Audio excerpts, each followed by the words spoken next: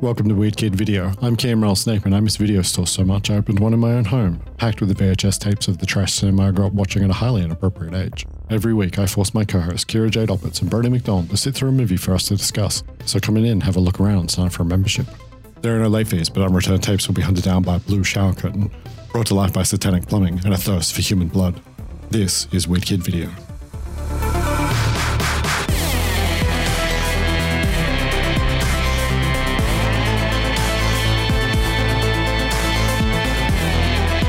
Old business?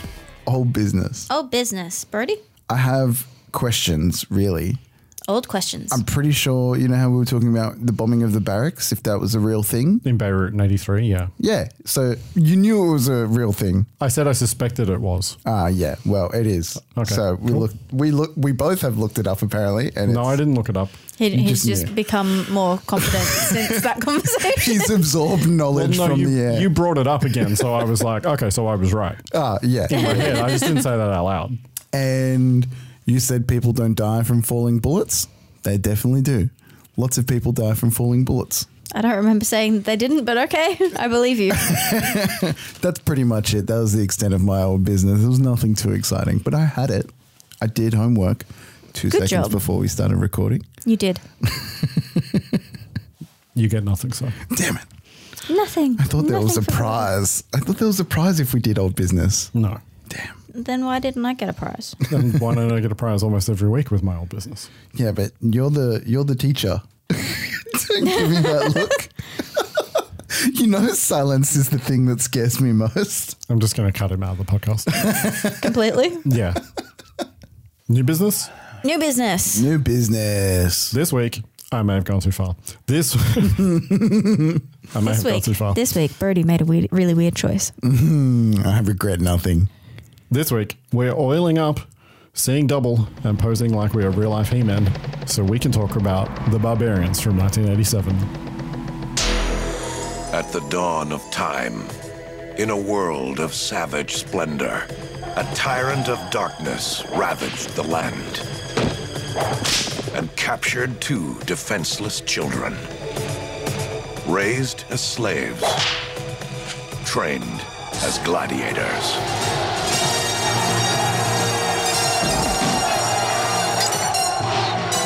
Only together could they defeat the evil warlord. They were rogues, Look at the size of you two.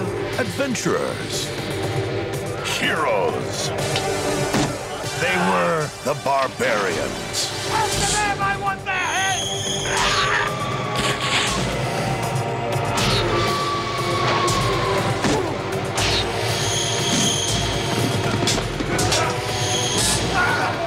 Fight or run? Run. The internationally renowned bad boys of bodybuilding, Peter and David Paul. Get out of here, he's mine. No, get out. I'm doing it. I'm doing it. Go ahead. The Barbarians. Feel the power. That was a movie. I thought I was going to have a real bad time. I didn't think We will get to how I feel later, but I thought I was going to have a much, much worse time. I didn't think I was going to have a bad time, but I don't know. It still wasn't what I don't think I could have expected that movie. No one would expect Twin Barbarians. No one ever expects The Barbarians. Yeah. Shit. Directed by Ruggero Deodato. And fuck, Jesus Christ. What's this man been doing? Yeah, here we go. I'll be honest, his work is not really to my taste. So I'm not going to pretend that I've seen any of his other movies because I haven't. Yeah. He was 18 in Rome in the 1960s when the kind of Italian film studios were kind of up and running in that city and worked his way up to directing. He was a commercial director for a while. He directed a couple of movies and then moved into commercials for a while and then ended up coming back to directing movies in the mid-70s. And he did start in kind of sword and sorcery stuff. He directed like a Hercules movie, but he also did lots of other stuff. He did comedies, he did dramas, but he is most well known for his extreme horror movies that earned him the nickname Monsieur Cannibal. Okay. You're not a fan of his work? I just haven't seen a lot of it because it's just an area of cinema that I've yet to explore. Sure. Having seen this movie, do you think you will watch more of his movies? I will talk about it as we move on. He directed Cannibal Holocaust, That doesn't feel like sound I've like heard a of that. good movie. shot in the Amazon for about 100K in 1979. It's a mockumentary that was so realistic that people thought it was a snuff movie. Hectic. Oh, He was arrested in Italy on suspicion of murder. because of the movie? Because of the movie. The lead actors had to testify in Italian court to prove that they were still alive. Oh my God. Life is stranger than fiction. And Deodato had to explain how he did all the special effects to an Italian court before they let him go. Really? They should make that a movie. What yeah. Yeah. It's banned all over the Have world. you seen it? No. Because I it's banned really all want to over the fucking world. see it. It's banned all over the world, including in Australia. You can get it, but it was banned here for a long time. It was not rated, and you could not find it till I think the 90s, sometime in the 90s. You couldn't find this movie. Whoa. Well, because apparently it was very realistic violence. Yeah. What the fuck? And while no humans were killed, there is a lot of actual animal torture in the movie. Yeah. And this is a movie that I read about in books. It's a movie I've seen stills of, black and white stills of in movies about cult cinema, about horror cinema. I want to see the effects. But it's a movie that I've never seen. You can probably just look up the trailer on YouTube and Yeah, true. see like half of the good stuff. Yeah, okay. You could probably look up all the kills in it on Yeah, YouTube. good call. All right, if that's what you want to do. I don't want to see the animal torture. That's but I fucked up. couldn't find it. It's like a movie that I wasn't able to find. And at this point in my life, I don't think I ever really want to. I just don't need. I'm just not interested. Yeah. It's just You're not well my- versed enough that you can choose not to. I love horror cinema, but I don't need to see animals being tortured. yeah, I just fuck don't need that. it. Yeah. Right. But, but a movie based on the making of that movie and the trial that followed, Yeah, word. that I would watch. Yeah. Yeah. It's also notable as being a found footage movie. And being an influence on movies like The Last Broadcast and The Blair Witch Project. I love the Blair Witch Project. Yes, I know. That's why I bring it up every time that there's a connection to The Blair Witch Project. And that's why I say it every time you bring it up. Oh, good. It's just a circle of praise for The Blair Witch Project. Yay. Kira, do you love the Blair Witch I do. Project? Oh, I've never knew that about you. And the rest of his career So continues. is it a found footage style movie? Yeah, it's a mockumentary. It's a documentary crew going into right. the Amazon, finding an ancient tribe, and then being cannibals. Right. Fuck, that sounds so good. Right. Damn it, why did there have to be animal torture in it? Because that's the type of movies that were made back then. No, I'm not going to watch it. And the rest of his career continues in the vein of cinema extremis, except for The Barbarians in 1987. This is a swift departure from everything that you've just listed. It's a canon film. Yeah. Welcome back, canon. Yeah, as I said to you this morning, I could have picked that as a canon movie without the logo at the start. Written by James R. Silke. He has 6 film credits, and they are all canon films. Yes, my boy. He wrote Revenge of the Ninja, Sahara, Ninja 3: The Domination, King Solomon's Mines, and this movie. I just started thinking, is Sahara and whatever the last one was, King of the Tombs or whatever? King Solomon's Mines. You've seen the trailer. Solomon. Alan Quartermain. You saw the trailer. Ah, I just started thinking, are they all ninja movies? No. But clearly But not. He wrote a couple. It's canon. Yeah. You don't work for canon and not write a ninja movie. Right. I mean, Just for fun at lunchtime. yeah, you just gotta. If you walk into the canon offices and go, ninja movie, they go, Money. yes, here's a check. You shoot in 2 weeks Well done. in Bulgaria. Outside of film, he mostly worked in comic books and in the sword and sorcery realm.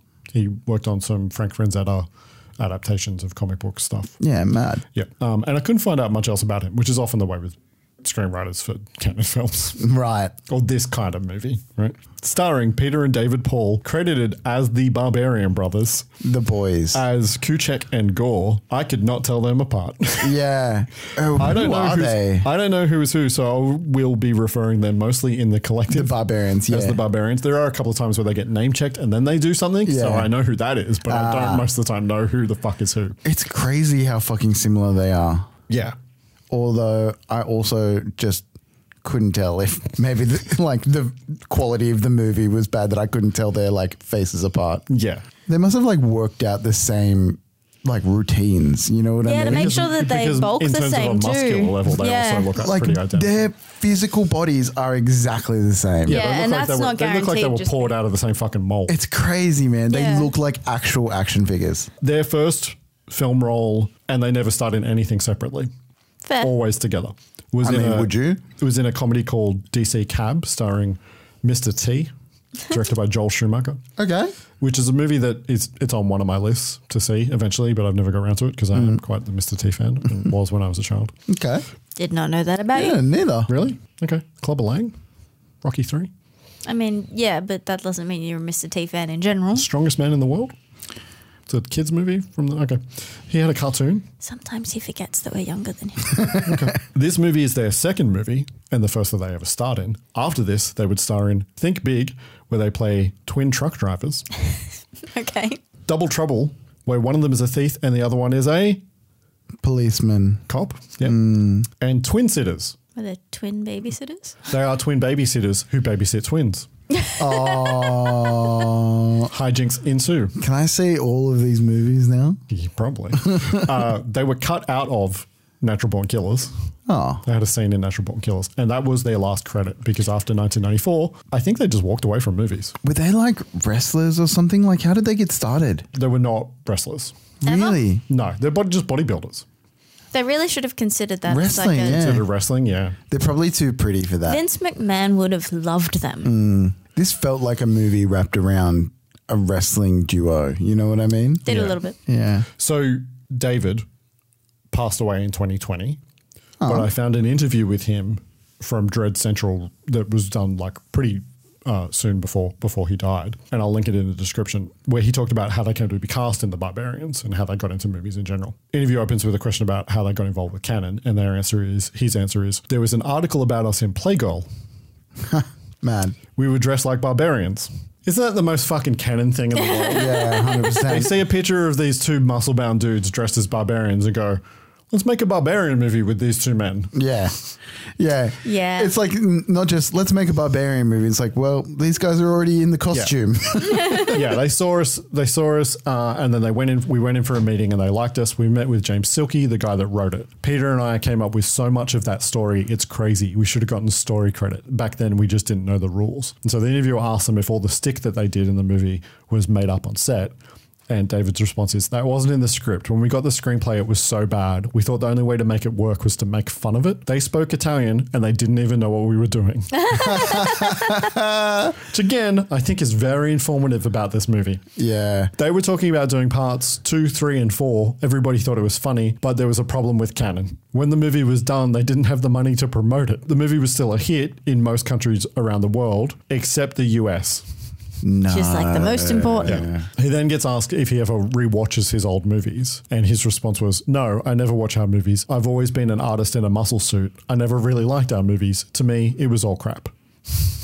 Peter and I were funny and we held those movies together. There were Fucking stars oath. in those movies, but you could always focus on us because we kept the movies going, our comedic timing and all that. And that was his response to That it. is fucking accurate. Yeah, so I don't disagree.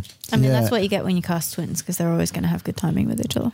I love that he called himself an artist in a muscle suit. Yeah. Like, I love that. Because, like, the whole time I'm listening to this review, not a review, I'm listening to this interview, I'm like, yeah, sure, he says that. He's, a big muscle bound, conceited someone. And then he says that, I'm like, oh, he kind of does know what he's talking about. Like, he has some insight. You know what I mean? I think they're self-aware enough. I Yeah. think they know what movie they're in. Fucking oath. That's the best thing about this movie. It knows what it is. I don't think the movie knows what it is at all. But They know what it I know is. what the movie is. Richard Lynch as Kadar. I know that. I know this man, right? Neither of you remember? Richard Lynch. Dr. E. Wardo from Trances 2. Oh, thank you. Bad guy in Trances 2, Future Cop 2. Fucking thank you so AKA The much. Return of Jack Death. Fuck that guy. So evil. I Jack didn't- Death. I was going to say, I thought you loved Jack Death. I didn't really talk much about him on the Trances 2 episode, but the man worked. He worked a lot, mostly in exploitation of VHS trash movies.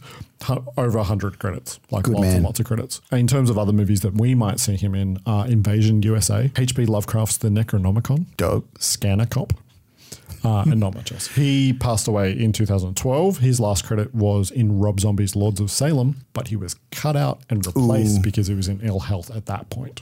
Damn. Eva LaRue as Ismene. This is her first acting role. She's the friend, not the queen. Correct. Yeah, she's beautiful. Beautiful face. Like, being respectful, like big eyes. She just was gorgeous, yeah. She was a beauty queen and model before this. Probably why. She worked a lot with Charles Band. Oh, really? Yeah, she was in Crash and Burn. Awesome. She's in Ghoulies 3, Ghoulies Go to College. What? I can't believe that's the name of a movie. I can't believe that's a movie. Thank you. Do they go to class? That's a great question. You're going to have to wait and see. But it's going to be so long. I will have forgotten. You can answer. No. Ah. I love the thing. She's in RoboCop 3, which is unfortunate for everybody. Mostly her career is in television. Lots of guest appearances, like one-offs, in lots of shows, including one episode of Freddy's Nightmares. From 2005 to 12, she was a main character in CSI Miami. And is still working mostly... Yeah. Sorry, I couldn't help myself. That's the one where they put the sunglasses on. Oh, okay. Yeah. Sorry. She's still working mostly on soap operas. Okay. Other cast members I will talk about as they appear. And yes, I'm going to talk about The Dirt Master. Trailers, 2 trailers. 2 trailers. Both canon films. Yeah. First off, Significantly more normal movies than the actual kind of movie we watched today. Yeah. first off, Charlie Bronson as a Secret Service agent protecting the First Lady in Assassination.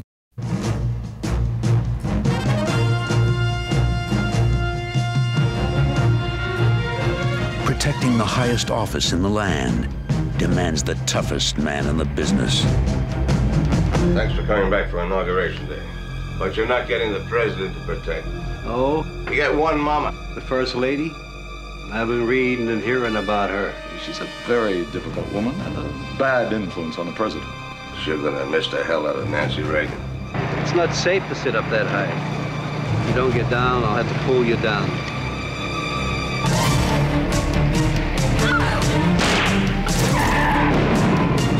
Somebody just tried to kill you. $1 million is a lot of money for near misses. Terror is a very expensive game. Treason? Well, get on with it. The highest, I'm afraid. I don't need Secret Service. These terrorist attacks are aimed at you. Anyone in your vicinity is automatically in danger. Charlie, when Mama's running for cover and I'm going with her. I'll never look for you on one of these.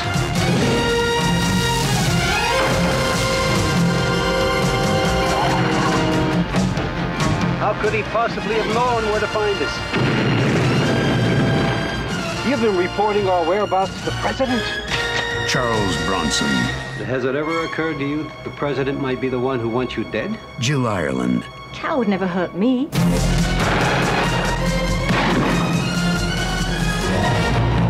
Bronson. Assassination.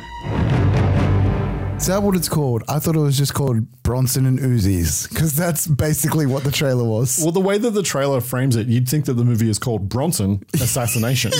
But that's just his name above the title. It's like almost as big as the title. Because Charles Bronson sold movies. He's so old in this movie. He's so old in all of the canon movies.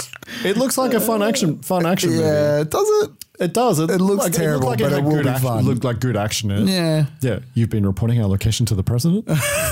It's like... What if he's the one that's trying to kill you? It's like almost like Taken level action, but like without the editing to hide how shit it is. Yeah, kind of. But also, it has some pedigree. Okay. It's directed by Peter Hunt. No. Who you guys wouldn't know, but he was the editor of Dr. No, From Russia with Love, Thunderball, Goldfinger, You Only Live Twice, and he directed the James Bond movie On Your Majesty's Secret Service. Shit. Well, maybe I should shut your mouth. Yeah, because it could be good, and I'm just paying it out from a trailer. I think it's going to be good from an action point of view. I think it's still a canon movie. Probably a canon movie. Yeah. It's probably the best you could do under the canon situation. This was his last movie. Probably had like 3 days to shoot the whole thing or something. Yeah, That's tough. I actually kind of like Charles Bronson's Cannon movies because, he looks so old. But also, you're clearly watching a man who has no interest in anything that he's doing. Yeah, 100%. And not trying to hide it, but he's being a good sport because they're paying him. All those Death Wish movies, man, all the Death Wish sequels are so much fun because they just get more insane and more insane. And Bronson is clearly just like, you want me to do what now? I've never watched any of the Death Wish ones. And you can't because we're going to do it for the podcast. All of them? We're not going to do Death Wish 1 and 2. We're going to start with Death Wish 3. But can I watch one? No. Oh my God. So we're having no context going into 3. Yeah. I think that's probably the idea. You can probably watch 1 and 2 after we watch 3. Oh, fuck. Yeah. All right. Well, no, that's pretty sick. Yeah. Christopher Reeve as Jonathan Fisher, a journalist with a deadline in Street Smart. I could get you an interview with a Times Square pimp. In 2,000 words, I am going to look into this man's skull. What's wrong with you, man? Jonathan Fisher is a reporter with a deadline. Why is it I can't get anybody to talk to me out here? Look, I gotta go. He's about to get a dangerous idea. This is fantastic. Where'd you get all this stuff? Easy. You made it up. Now he's crossing the line between fact and fiction. To Tyrone. And his lie has landed him in the middle of a murder investigation. Bail is set at $250,000. Mr. Smalls can make bail. Make him an expert on you. I want everybody to know he wrote that story about you. Jonathan Fisher. Jonathan, right. I will show you the streets, brother. Jonathan Fisher has a lot to learn. I take the bread. Hey, take it easy. Yeah? Absolutely no one refuses to comply with my subpoenas or withholds evidence from my court. Remove the prisoner. He thinks he's tough enough. You're going to write them notes that everybody's been asking for. But in them, you're going to say that on the day that dude bought it, you and I were in Rockaway somewhere having a hot dog. If you tamper with evidence, if I even think you're tampering with evidence, I'm going to put you so far away you won't even remember what the streets look like. I'm not going to do that. I'm going to get you. But he'd better wise up fast, because there's only one way to survive on the streets. I ought to blow your brains out right now. I'm dead. You're dead. Christopher Reeve, Morgan Freeman, Street Smart.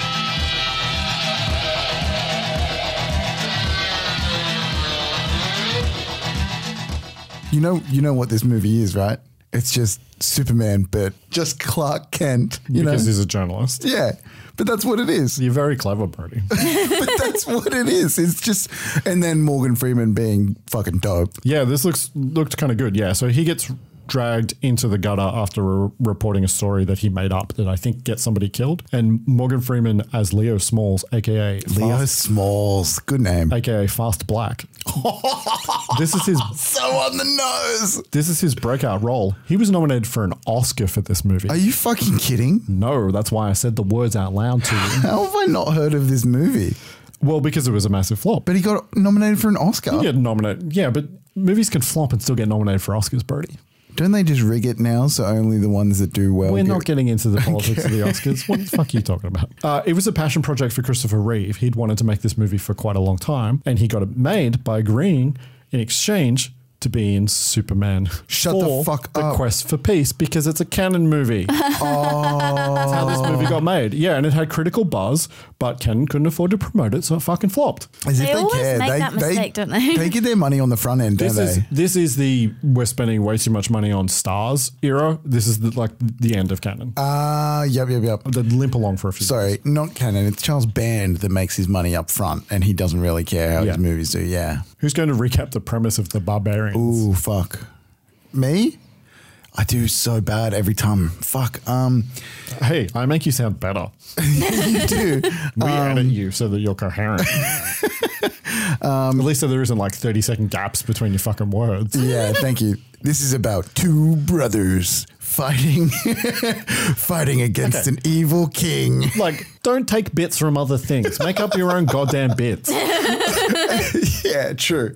But it is two brothers fighting against an evil king to rescue their kidnapped queen. Fuck it. That was pretty good. Find a ruby. You forgot about the ruby. Yeah. Yeah. MacGuffin. It's not a MacGuffin. Is that not the definition of a MacGuffin? A MacGuffin, no, not at all, actually. You never actually know what a MacGuffin is. Isn't a MacGuffin just the central object that they're chasing to move the plot along? It is an object that the characters care about that we, the audience, do not care about, but it gives them purpose. You don't know why they want the MacGuffin in the traditional definition. So a MacGuffin, really? Yes. So a MacGuffin would be a briefcase that we don't know what is it. We don't know what is right. Okay. Which they do in like one of the Mission Impossible. The Rabbit's Foot in Mission Impossible 3 is an actual MacGuffin. Okay. Yeah. So do you don't ever know. find out? Are you allowed to ever find out what the point of the thing is? It doesn't matter. It usually doesn't matter. Yeah. That's the point. That's why it's Pulp a MacGuffin. Fiction. Yeah. Interesting. Yeah, okay. The Blockbuster Entertainment Guide to Movies and Videos from the year 1998. Yes, it has a fucking entry for the Barbarians. Ooh, yes. It reads, bad movie traditions pass their plebeian torch in this sword and sorcery anti-epic. Bodybuilding twins, the Paul brothers, following the tradition of their muscular predecessors, starring as siblings battling their evil captor. 2 stars. The Blockbuster Guide's usually pretty accurate. They were flexing their word holes. Yes, thank you. Jenna Maslin of the New York Times. Shut up. Did not review this movie. Oh my God, that would be perfect if she did this movie. Every week he thinks that she's going to have reviewed I got to keep the dream alive. That's true. It'll happen. We'll do a movie that's more mainstream and then she'll be around. Exactly. No more mainstream movies. This is it. This is where we live now. Michael Wilmington of the LA Times in May of 1987 wrote, Arg, Glah, Frog, Woo, woo. Those are among the most memorable lines in The Barbarians. The movie debut of the Barbarian brothers, David and Peter Paul. The Pauls are renowned bodybuilders, talk show guests, and movie comedians whose biceps and triceps seem swollen to the size of small hams, and who otherwise talk like two guys on the Jersey Turnpike. Years from now, these sparkling barbarian bon mots will be recalled by devotees along with a few other longer speeches like, Bring on the virgins, and there aren't any virgins. There were virgins, they just only had 2. Okay, spoilers. Don't spoil the virgins. In The Barbarians, the Pauls play Kuchek and Gore, twin behemoths who sometimes make Conan look effete. Only the word wizard of Hollywood, or whoever dreamed up their adventures and filled everyone's mouths with moronic babbling, manages to defeat them. Even so, one element in The Barbarians is worth high praise. Somehow, director Ruggero Deodato and his crew have contrived to make what must have been an inexpensive production shine with sumptuous, a road warrior's raffishness and gleam. Seldom has a movie looked so good and sounded so dumb. That is Michael another Wilmington of the LA Times. That is another fucking very accurate review. That is 2 reviewers who know what this movie is, appreciate it, but also... I don't think that man appreciates it. I think that man just wants to try to figure out how to get barbarian bon mots into a sentence. Yeah, true. It's like, as we have talked about, that's a good day at the Word Factory. Yeah. You I write those appreciate words, the you have a first- little break. I appreciate the first line of his Yeah. What was review it? there. Keen, could we get a reread of the first line? Arg, glah, frog. Yes. Raw. They were memorable lines. That's some good writing right there. Yeah. My backstory with this movie. Oh, yeah. When you were a small child, you used to run around and pretend to go a barbarian with your friend Ryan. Hide in bushes. Okay, his name was Rian. Rian, sorry. He grew up in a cult, and no, I did not. I saw all of these guys' movies as a child. Fuck yeah. Not even remotely surprised. They were a big deal. These guys were a big deal for me. Really? Yeah, I've seen all of their movies. Yeah, because They're kids would fucking love this. hilarious. Because kids would not see it as dumb. They Yeah. would just see it as funny. I Yeah. thought they were great. Yeah, exactly. I They're thought like they were- action figures come to life. They are exactly like action Yeah. figures come to life. Yeah. The imagery of this movie is deeply embedded in my brain. I feel like this is almost The swamp and the dragon. Yeah. And all that stuff that was like just, blew my mind. I did think that this movie was more serious than it is. I mean, I knew going into it that it was this watch that it wasn't, but as a child, I obviously took it a little bit more seriously. Yeah. This feels like almost more authentic He-Man than the He-Man movie. I might have a section Ooh. where I talk about that. Interesting. Yeah. Yeah, this was my Conan the Barbarian because I didn't see Conan the Barbarian until I was much older. And I've only actually really started to appreciate that movie in the past few years. But I tracked this movie down on DVD in 2017, so I have seen this more recently. Uh-huh. Before then, I hadn't seen it since I was a small child. There is a Blu-ray that came out in 2020, but as far as I can tell, you cannot stream this movie anywhere in the US, UK, or Australia. It's not streaming. That's a shame. Considering that the Canon library is with MGM, maybe it'll pop up on Amazon Prime. Oh, yeah. But as it stands, you cannot. Shall we talk our way through the Barbarians? Yes, Let's please. do it. Okay. The credits roll over the sweet synth music of Pino Dondagio. He also did the music for Meridian. As we see a still of a battlefield. Well, the funny thing is I started watching this movie with my TV muted, and I didn't know it was muted. And when I first started watching this movie, I was like, oh God, because the visuals at the start, it's like kind of heavy without the like narration and the music with it, right? So like, and I'm sitting there and I'm like watching all these like skulls and crosses just in full silence. And I'm watching Caravan and I'm just like full silence, all these weird people. I'm like, this is starting off with a tone. Like then I like realized it was on mute and the stark difference in tone, like maybe it could have been one of those earlier movies that you mentioned with like the heavier tones on mute. On mute. Yeah. So did you turn mute off and then go back to the start and re-experience? Sure. Good start. Good start to the podcast. Already like tobacco filters, and then we get some nice avant-garde editing and a lot of voiceover exposition. A lot of voiceover exposition. So much voiceover. Yeah, Samantha will cut it in here. Once upon a time, long, long ago, there existed a world of savage splendor. An age made for adventure.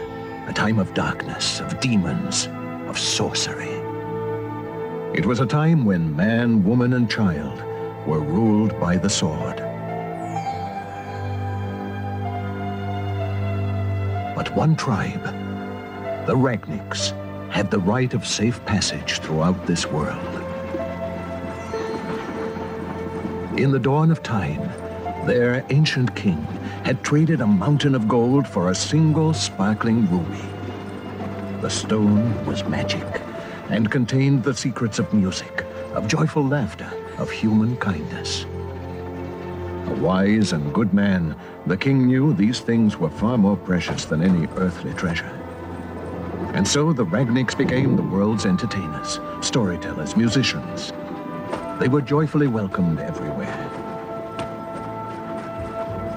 They adopted the orphan twins, Kuchek and Gor, and a little girl, Kara. And they gave them the Ragnik mark of the open road to show they too now belonged to the tribe. And the ruby passed from hand to hand, from generation to generation.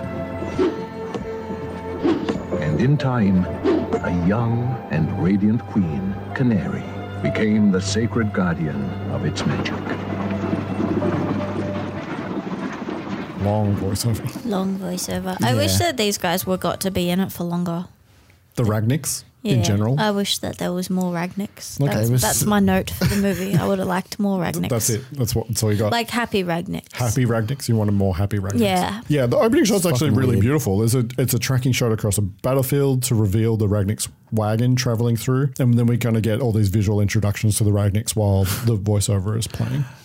The editing is fucking bizarre. There is some avant-garde cutting in this sequence, as I mentioned. I will say though, it does focus in on each one of them, and you kind of like get to see them, and you go, "Oh, okay." You get a visual introduction Yeah. to everybody, even if you don't really know who everybody is. So it does work. You know, pocket-sized Kuchek and Gor are jumping off the wagons and then jumping back in. We see the knife thrower walking behind a wagon, throwing his knives. The twins are lifting tiny weights. Yeah. Yeah. Set up. Also, it only just dawned on me now that Kara is another orphan that was like picked up with him. Because like later in the movie, they're like, it's Kara. And I was like, didn't she introduce herself? Like, why are you going on about this name? I only just realized. Don't give me that look. You didn't figure it out throughout the movie? No, I just thought she was just another Ragnik when they like found her. Like, I didn't realize she had already been like dropped. Introduced? Yeah. It's all the way through the movie. It's kind of a... I know now, guys. Yeah. Waiting for them near the border is Kadar and his men. They give chase and attack. Sword and Sorcery Fury Road. Yeah. Lots of goons falling off horses. That is actually like so true. It's Yeah, such I a know. Fury Road chase right now. Such a Mad Max chase. Yeah. It's a convoy of good people heading across the desert, and then the bad guys are trying to pick them off. Fully. Well, good pickup. Thank you. The Ragniks defend themselves, but also take some losses. And there's some dangerous stuff in there. One of the Ragniks jumps from a moving wagon onto a horse and drags a dude down off the horse. Yeah. Yeah. It's actually pretty good. He ends up getting speared. They have a giant crossbow, but the giant crossbow doesn't fire a crossbow bolt that you just kill a man with. Instead, you fire it at the ground. Two little things pop out of it and it trips horses. Yeah. It's an interesting choice. It is an interesting choice. Goons start setting wagons on fire. And then Canary gives the ruby to Greyshaft to hide. Greyshaft. I didn't catch his name. Oh, we're going to have fun with names. Jesus Christ. And he jumps off the wagon and rolls away. Allura gives Ebar a crystal ball, which he then throws and it explodes. And the Ragniks get away. All He then looks sad, like he didn't think about the fact that he was throwing it away. What the fuck is... I mean, I've got stuff for later, but what the fuck is with Ebar? Is Ebar the dude with the big headdress thing? Yeah. Did anyone else think he looked like the fucking lemur out of what's it called when they go to Madagascar? Does he not look like the lemur out of Madagascar with the like big eyes? I mean, he looks like a human man with a headdress. Nah, have a look again and have a look at that lemur. He looks exactly the same. You know, if Entirely possible. We could have gone 1,000 years and I never thought the movie Madagascar would be referenced on this podcast. I do like the penguins in those movies. Yeah, right? Just smile and wave, boys. Smile and wave. Kowalski, progress report. We're only 500 feet from the main sewer line. And the bad news? We've broken our last shovel. This chase, it went for so fucking long. Well, but it was also mesmerizing. I was very worried about the safety of the horses. Can we get some clarity on whether or not the horses were not treated well? We don't want to ask that question. I mean, it's an audio medium, but I'm shaking my head. It's a movie made in Italy in the 80s. The care of the horses was not the priority of the filmmakers. So those horses probably took some bumps. That's sad. Yeah. Poor horses. In the 80s? Yeah, but it's like the fucking Wild West. You're making a movie Spaghetti in Western? Europe. Well, that's where spaghetti westerns were. I mean, most of them were shot in Spain, which is weird. Really? Yeah, because Spain has deserts. Oh. We'll pour one out for the ponies. Just wait for That's so good. Instead of pour one out for the homies, that makes so much sense. Well done. But in a pass, there's more bad guys, and they surround the Ragniks. Canary does some fucking capital A acting to plead her case. Jesus Christ. I love the acting in this movie. It suits the movie. You know what I mean? Everybody's doing their own thing, which is what often happens in movies made in a country where not everybody speaks English. Everybody kind of takes care of themselves. Yeah. This kind of movie, it has one of those, the feel of those movies that is just like, it's not just one person going out to make a movie. It's like, we're all in this together. Let's just have fun with it. It has a style to it that's like not super serious. You know, those movies that just like... Well, it's hard to tonally command something as a director when you don't speak the language that the people in front of the camera are saying. The Ragniks have the right of free passage. It is written. And then Kadar replies, no. This is written. It is time for you to learn the pleasures of surrender. She defends herself, but some goons bonk her on the head, and one of the goons grabs her as Kadar walks down the wagon laughing and threatening to kill members of the tribe. This also just goes on for a really long time before he does in fact stab a woman. I don't know what it is. Everything that I watched, I was like, okay, this is going for so long, but I'm not mad at it. I actually found the movie to be quite breezy. The movie is breezy. When I was doing the notes for it, I had done a chunk and I looked to see how far into the movie was, and I was 50 minutes into the movie and I was like, fuck, okay, well, there's actually not that much longer to go with this. Yeah. So yeah. Canary begs for him to stop. Kuchek and Gore jump off the wagon and attack Kadar. One of them bites off two of his fingers. Chekhov's fingers. Yeah. We just both stop talking. Yeah, because I'm just trying to recall why the fingers come back to it. Oh, yeah. I remember why it's at the... Okay. We'll get to it. Setup. Payoff. Okay. When we get to the payoff... We're literally Chekhoving it right now. I mean, it's always a check. I do at least check off one, try to check off. But like, we're like podcasting Chekhov. Oh, yeah, you do that actually. Yeah. Every episode. Yeah. Canary begs Kadar not to kill them. Why are they magic? Well, steroids are a kind of magic, right? Canary promises she will do as he wants and obey him if the twins are allowed to live, and he makes an oath that they won't die by his or his men's hand as long as she keeps her promise. And then at Kadar's fortress, or his palace, Is she technically not obeying him by not giving him the ruby? That's exactly what I thought. Because, like, that's his main request and she does not fulfill it. Like, she does nothing he says at all. She just doesn't try to break out of the prison. Yeah. But like when he has one goal, that goal is the ruby. She says she'll obey him, and she does not technically obey him. Yeah. You'd think he'd be more annoyed about that. Yeah.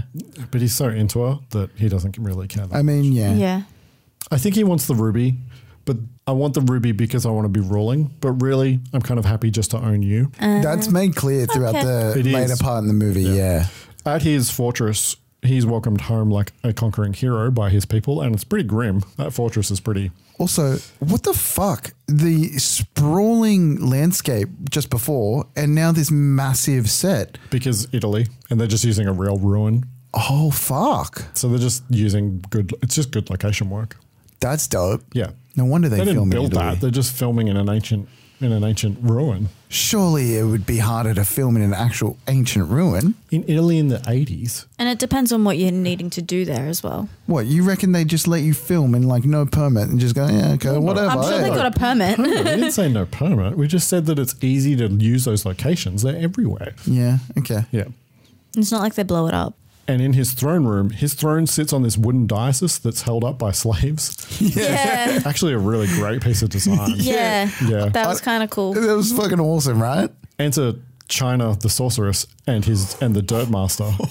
I forgot about that name. Acting is real hard, guys. Yeah. China asks Canary where the ruby is and she won't give it up. And Kadar orders her to be taken to his harem. Goon has Kadar's fingers on ice in a goblet.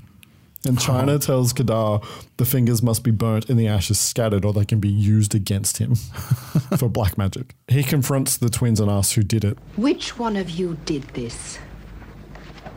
Me.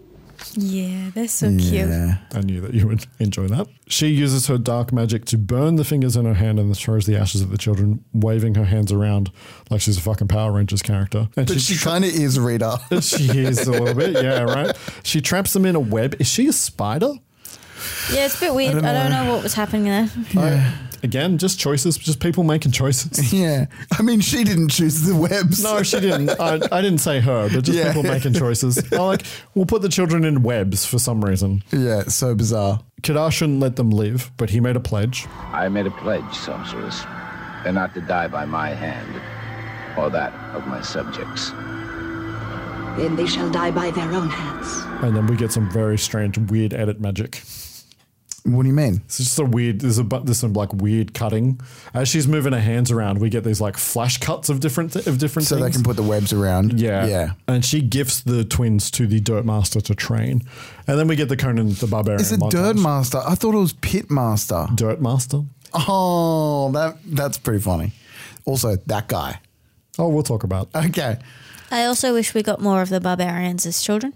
Yeah. Yeah, that would have been cute. Because they grow up in montage through a series of cuts, just like in fucking Conan the Barbarian. Oh, I didn't know that. Do the exact same thing. They do the exact same thing with the wheel. Conan's pushing a wheel around in Conan the Barbarian. And I don't remember that movie. You see his movie. calves, and then they do the exact same shot in this movie. I don't remember. How many years after Barbarian is this? So Conan the Barbarian, that's a good question. I think that movie's fairly early in the 80s. I think it's 82, and this is 87. So it's there's already been a Conan sequel by this point, and also Schwarzenegger played Conan a third time, even though he's not meant to be Conan, when he got conned into doing Red Sonja, where he was meant to work there for 3 weeks and he was there for 6 weeks, and then he was the co-star of the movie, even though that's not what he signed up for. But that's a story for another day. Is this where the narration happens again? Yeah, in the pit? Yeah, that was weird that that the narration came back. But it also, that's the last time it comes back. Yeah. It's the last time it comes back. But it's to explain. It's one of those things where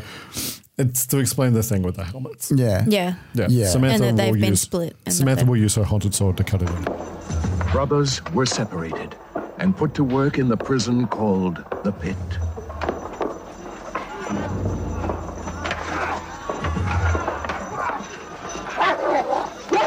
Their schooling consisted of a single lesson.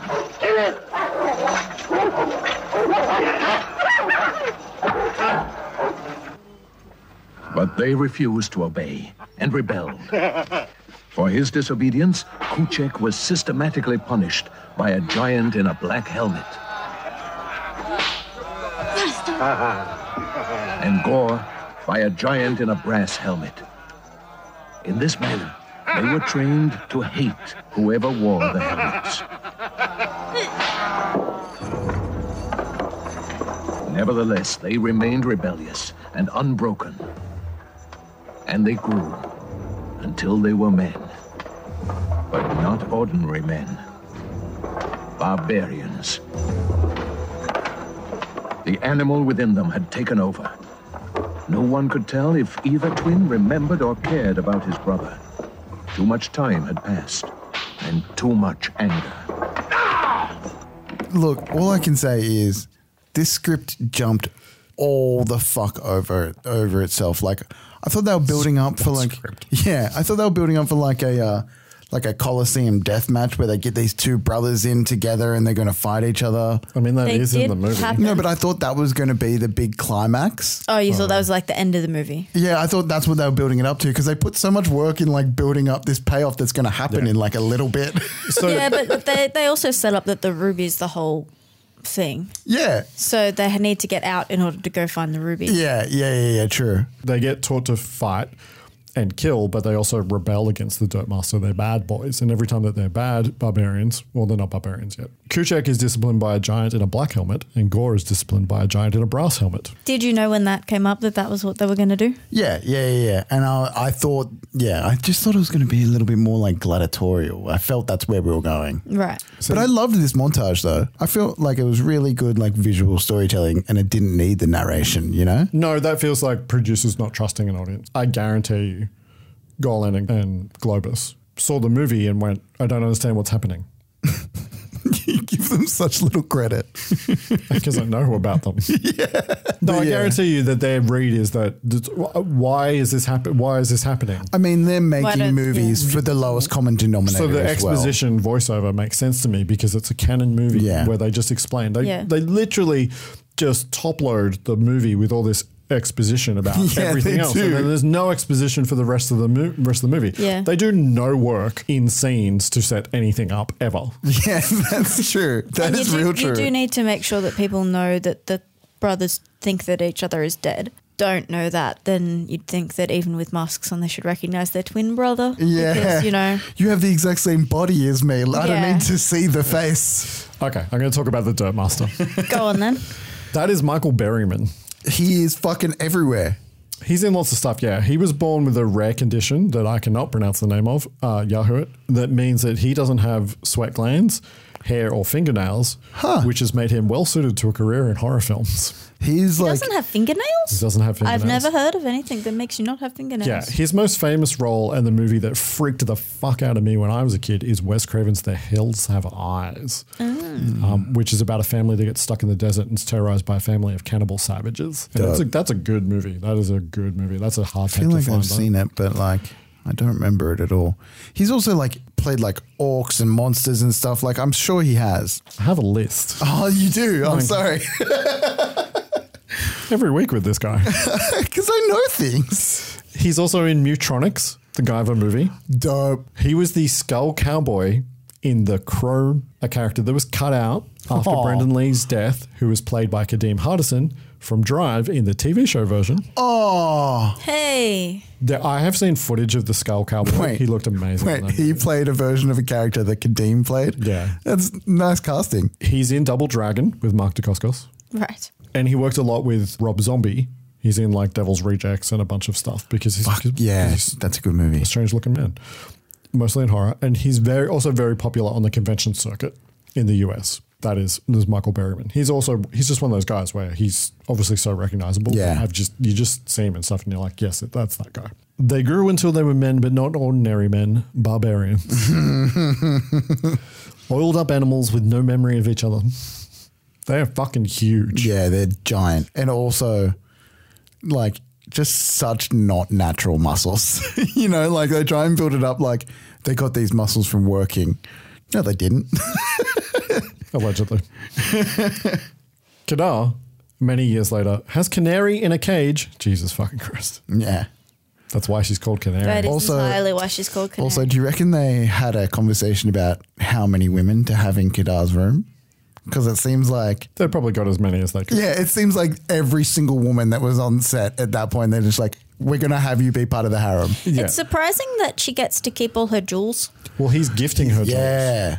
I love that. He's trying to woo her. He's trying to woo her. So he's a sad warlord because she doesn't love him, even though he's gifted her with vast riches in jewels. Yeah. I fucking It's love just that. strange for a captive. And then he gives her he's giving her a new necklace, and she says to him, it looks like a chain for a slave. But like, and he gives her all his time and thought, and she's bewitched him, and she gives him nothing in return. Yeah, he's ignoring the rest of his harem. Yeah. Yes. I think this is confused a little bit though, like now that you're saying that. It's a bit on the nose, but I also love that her pearls become her chains. You know what I mean? She's covered in pearls because this person wants to like keep her in and make her fall in love with him. But then there's so many and she just keeps refusing and she's in this prison. But then also it's almost like he's not getting, like, he's not ruling or anything like that. So it's this weird power dynamic where it's like, it's not someone like lording over it and then it's not someone. That's the plot of the movie. Like, but you would feel like. I think it's interesting. I think it's an interesting choice. Yeah. Because normally, I mean, Kadar's not a good guy by any stretch of the imagination. But they really humanize him. Normally, he wouldn't have another side. He would just be, the maniacal leader that wants That wouldn't have been common at this point in movies, would it? I don't know. Could be. Yeah, I don't know. Well, that's kind of more of a modern trend. Yeah and no. Trend-wise, yeah, but I think that... It could have happened, yeah. Yeah. I mean, it works. China comes in and confronts Kadar. He's grown weak. He's still master, but what power he has is in her heart. And there's still a chance to loosen her tongue. The twins are ready to die by his command. So be it. The bastards will kill each other. And then in Thunderdome... like a long, narrow Thunderdome as opposed to an actual dome. Yeah. Yeah. Each of the Barbarii... You're having fun, are you? You had to have known that was coming. Barbarii. Is put into a brass and a black helmet. And from his elevated throne, Kadar gestures that the gates be opened. Twin fight. So, the buff twin fight. Buff twin fight. Yeah, so they're wearing each other's tormentor's helmet. Yes. Yeah. It's good. I actually like it. It's great. It's brilliant. And they're evenly matched. Rando sticking his hand through the wooden cage gets it cut off. That's right. See, how can you say they didn't know what kind of movie this is when like they do bits like that? Let me rephrase. It's not that they don't know what movie they're making. It's just the director has no tonal control. Yeah, okay. Right? Yeah. Because it smacks you around from like serious and funny, Yeah, all over the place. Yeah. You would think that everybody else would pull their hands in after they see that happen. But they do not. Nobody then is self, like if I was directing that scene, after he does that, then everybody pulls their hands in. Yeah. Also, like, you wouldn't stand that close if like a sword could come through as well, right? Well, yeah. I mean, I guess you don't expect the sword to come at you because they're True. fighting each other. I'd definitely be one of the people like climb to the top. I definitely wouldn't have my arms flailing inside the thing when people are throwing stuff around. Yeah, it's probably fine print on the back of the ticket for the entry. Yeah, instead of splash warning, stab warning. Stab warning. They fuck each other up and start to fuck up each other's helmets, which, by the way, when they're cut apart, you can just see that they're made of fiberglass. Yeah, it's like metal doesn't break like that. They have each other's faces. That's it. Take a good look, you lump of hog piss. I'm looking, yeah? Then suppose you tell me what you're doing with my face. What are you doing with my face, you bastard? Yeah, it's at this point that I think that's Gore, and I think Gore has a yellow headband, but the headbands also change color from scene to scene. So they made it really confusing. They probably did that on purpose. Yeah, Kushek is like, yeah, you're an idiot. I'm your brother. Liar, my brother's dead. And then Canary screams for them to stop. The Barbarians then fuck up Kadar's platform, pull down a fence, and escape on horses. I love how they're like, well, we got to fight back then, and immediately throw down their swords. Yeah. They're stronger without them. Yeah, pretty much. Kadar's goons give chase, and the Barbarians ride into a forest. Wait. We didn't talk about their little bodybuilder run. Did you guys notice that? Did it bump on you? All of their movements are... The little waddle run kills me. Yeah, because their thighs rub. And they can't like move their arms in like full range of motion. Absolutely just fucking action figures, man. They ride into a forest, get rid of their horses, and hide to find a young woman in a cage is Mine. Look at the size of you two. This is Minnie's lucky day. Why don't you come and nibble on this cage and let his Minnie out of here? And in a grove, they find the rotted and abandoned wagons of the Ragnik. No colours, no music, nothing. This is China's doing. what I want to know is, isn't this a moving caravan? They're held in place by the vines. Yeah, but like it was a moving caravan. So like, how did they know where to go to find their caravan, you know? Okay, geography in this movie, real screwed. Yeah. Everything is really It's close. a magical land. Everything's really close and also very far away. And we oh my God, we didn't even mention how long the horse ride was to get to the caravan. Yes. It fucking went on. Yeah. The remaining Ragniks come into the grove. Be careful, they've changed. Meerkat man. Stay where you are, fatty. Who you calling fatty, Moosehead? They drop a net on them. The sound in this scene is very strange. There's a crowd of Ragniks, right? And they only make sound occasionally. Like they're silent and then they make noise and then they're silent. That's like such a good pickup. But it cuts in and out. And one of the ADR lines when the net gets dropped in from the Ragniks is, "We caught them, yeah, all right."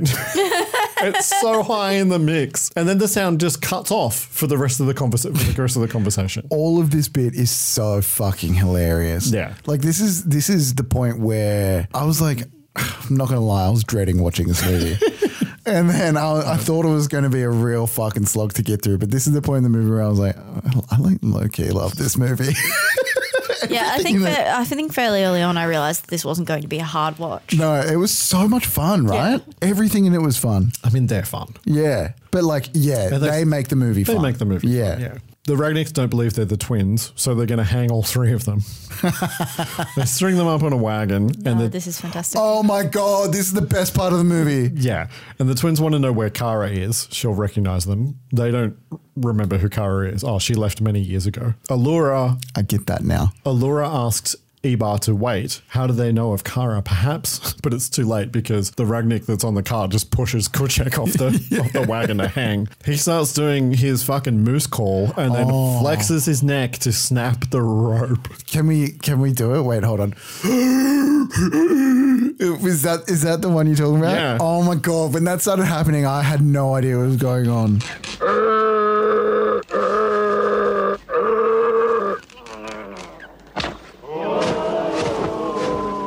I'm pretty sure they do that in all their movies.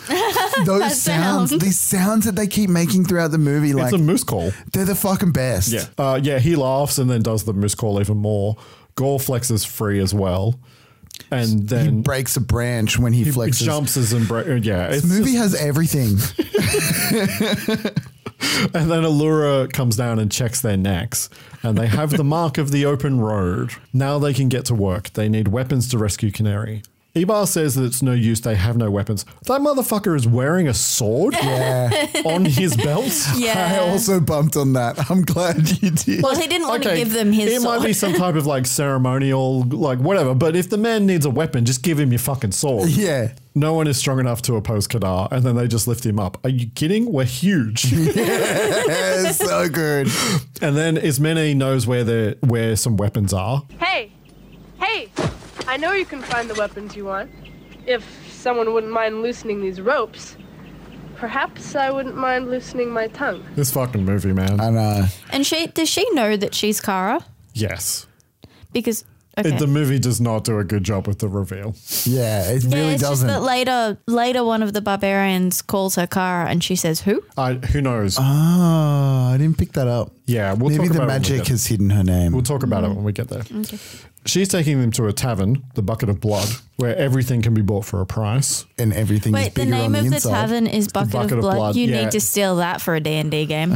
Yeah. It's actually not an uncommon tavern name in role-playing games. Because that's just a great tavern name for that. Cause it's like buried in the dialogue. Like it's one of the things about this movie is there's actually lots of detail in it. Yeah. Like it plays like a movie that is fast and loose and has no attention to detail. But there are actually tiny details all the way through it. But the sound mix is kind of bad because it's all dubbed afterwards because nobody's being recorded on location because that's not how Italians make movies. No. And also like Ebar, that's not his voice. He's an Italian actor that is being dubbed into English. There's tons of that through the whole Oh my through the whole God. movie. So there's all this kind of detail that just floats by. And the only reason that I notice is because I have to watch the Wait, movie. is Ebar The meerkat guy? Jeez, yes, the meerkat guy. Yeah. He's not speaking English. He's just mouthing the words. No, he's speaking English, but with a strong Italian accent. I'm such an idiot. I'm such an idiot. We knew that. That's not a reveal. That was the dumbest thing I think I've ever said on this In podcast. Italian movies, sometimes when in this era of making movies, everybody just speaks their own language, and then it gets dubbed in post production all into English. Yeah, that's actually that's not funny. uncommon. So you'll have an actor who is just saying their lines in Italian, who's just saying their lines in Italian on set. Because I was about to say, they dubbed him really well. Like, it looks like the words are perfectly matching up. While they're trying to buy weapons, Ismene is going to try to figure out a way to sneak them into Kadar's palace. And then inside the tavern, it's a fucking party town. It's also Doctor Who's fucking tavern because it's bigger on the inside. It's way bigger on the inside. When the thing that they go through on the outside is just a fence, you don't actually see the building. The building is inside, beyond the fence. It looks like it's a small tavern, and then you go in, and it's like a party room. Yeah, it's a big space. I have a tangent question. Sure. You watch Doctor Who? I used to quite religiously, the newer ones. Okay. I haven't watched. I did not know that about you. I haven't watched the last 2 or 3 Doctors. Yeah, we talked about it quite a long time ago. But yeah, there's a woman on stage dancing as men try to grab at her. And Gore, I think, walks up to a guy. Hey, buddy, nice eye. By the way, you know where we can buy some weapons? Hey, buddy. Nice eye. By the way, you know where we can buy any weapons? Such good dialogue. At this point, this is where this movie starts feeling just like a D&D campaign. Yeah. This might be the most accurate D&D movie that's ever been made. So true. It's like just walk into a tavern, go up to a guy that looks a bit different and be like, hey, where do I get weapons? You can imagine the Dungeon Master says, it's a smoky tavern. A woman dances on stage as grizzled men try to I can picture you saying this. There's a man with one eye. There's a man with one eye that looks shiftily at you. And if I was playing Bebop would go, hey, nice eye. Yeah. Straight from Jersey to the mythical land of swords and sorcery. The one-eye guy leads them to Jacko, played by George Eastman. He's a guy that shows up all over Italian B movies. He's like a familiar face in Italian B cinema. He's also a screenwriter. He wrote a lot of Italian B movies. So, that's a treat if you're into Italian B movies. A little Easter egg there for you. Yeah. Jacko will give them a deal on weapons and horses. There's some nice business where one of the barbarians splits an apple in two with his bare hands and then hands the other half to his brother. Did you guys notice that? Yeah, I did see that. That was cute. Yeah, just subtle. I'm so strong I can rip an apple in two. Yep. Which is like a thing that normal people can do. But I was watching him do that. He did that so easy. That apple was probably already cut in half, bro. Oh my God. It's a film apple.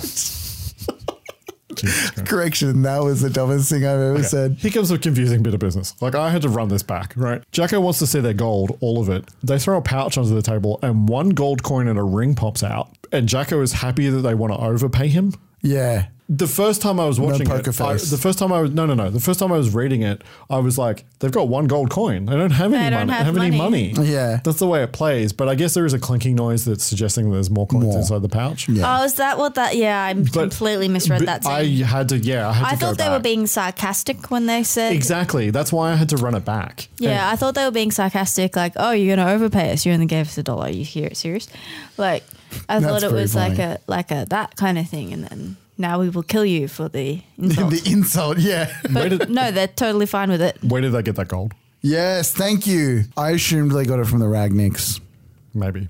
They Or didn't. From, they don't. The lady. They just suddenly have gold. And then the two brothers banter about overdoing it, and then they want the gold back. So Jacko wants to make a new deal. Then we'll make a little game of wrestling with the arm. Oh my God, yeah. Why the fuck would you want to arm wrestle these guys? Because he thinks he's big and strong as well. There is another reason. Look at the size of that man's eye. But it's like a man thing. It's like, oh, this person walks in here with muscles. I'm stronger than that guy. So it's their gold against all his weapons. But if Jacko wins, he wants them to throw in the woman too. Yeah, a bit fucked. That they're just like, yeah, sure. Deal.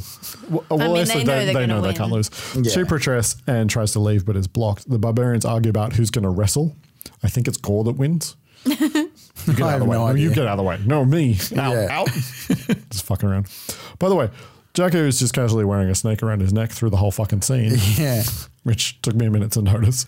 He takes it off and puts it on a table. Who is your little friend? This little darling, Froya? Froya, that's right. Tell Froya to go eat a rat. Yeah. They arm wrestle. The snake rears up and hisses at Gore, and it's clear that there is just a crew member holding it out of frame so that it is in frame.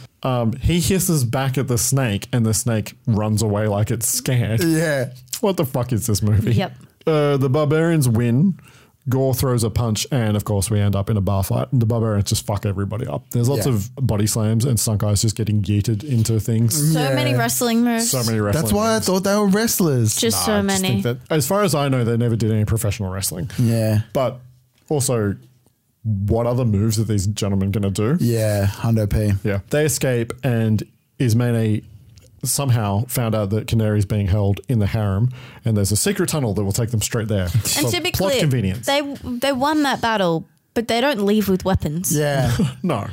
I think that's because... But they got the That's the whole point. But they got the information about how to get into the harem. Yeah, but they needed there weapons. was two things. They needed weapons and they needed to know. They won the thing. I don't think they they- won the battle. They won the fighting. They won the brawl. They still don't have weapons. They couldn't have just taken some of the weapons off the people who were fighting them. Yeah. I don't think they actually... Did they go there to get information or just weapons? Mostly weapons. As they're going in, Ismene says, I'll go find out how I'll to go get in. find out how to yep, get yep, into yep. You get the weapons, I'll find out how to get into the Yep. thing. Yeah. As it turns out, they don't need fucking weapons to get into the harem Not at anyway. all. Could have been helpful to have if They something just had walk- gone wrong. They just walk up to the gate of Kadar's place. Yeah. Yeah, there's not a lot of good security work going on in this movie. They steal some cloaks that are hanging out of a wooden chest, but the top of the chest is shut by a woman who's sleeping on top of it. And one of the barbarians just picks her up and they take the cloaks, with the barbarian then taking the woman with him over his head. Yeah. No, put her down. Put her down. And then he puts her down quite gently. Yeah, you could see her legs flexing to like do the... You can see her hand holding onto his arms to hold her in position. At the giant gates, they argue about who's going to shove them open. There is a line that is coming up. Sorry, so I won't preempt it. That's fine. But Ismene just picks the lock and they, of course, run through the open gate and trip over. Ismene throws off a drunk guard. She's just another working girl. No, doesn't he say not bad for a working girl? Yeah. Like, is to compliment her like she's pretty? Well, yeah, but I mean, she's not dirty. That's a fucking line. That is a line and a half. Holy also- shit. Let's not unpack it, but... Also, that guy is so dubbed. Like, he does the cartoon. He's like a drunk, right? And Yeah. he's doing the cartoon, like, hiccup noise through the whole thing. Yeah, And yeah, it's so yeah. not his voice. It's like a cartoon voice coming out of that man. Yeah. The barbarians hide under the cloaks and they just sneak through all of the sleeping goons. They're almost spotted by some of Kadar's guards. What do they do to hide, Ken? They make out? Yeah, that's got to be so awkward. That's got to be so awkward. Even for a comedy bit, to do that with your brother has got to be so fucking awkward. They briefly stop by an orgy to make more moose calls. Oh, yeah. And then at a tunnel, they watch as Ismene tries to move the rock covering the entrance. They just watch her trying to do that and kind of laugh. Moving it themselves. She's going to stay and watch out for guards, and she tells the barbarians to be careful in there because Kadar's been neglecting his harem because he's in love with Canary. Yeah. Yep. There is some things that are said in this There's movie. a lot of stuff that's played for comedy that is on with a modern lens, on the questionable side of taste. Yeah. On the plus side, not really anything like that actually happens. It's Yeah. actually Yeah. just kind of referenced It's as a a concept throwaway as opposed to there being Instead actual of the issues. scene being played for comedy, it's Yeah. just a throwaway line. Yeah. Yeah, much better. Inside the harem, they always get distracted by the many women laying around sleeping. There's so fucking many. But find Canary.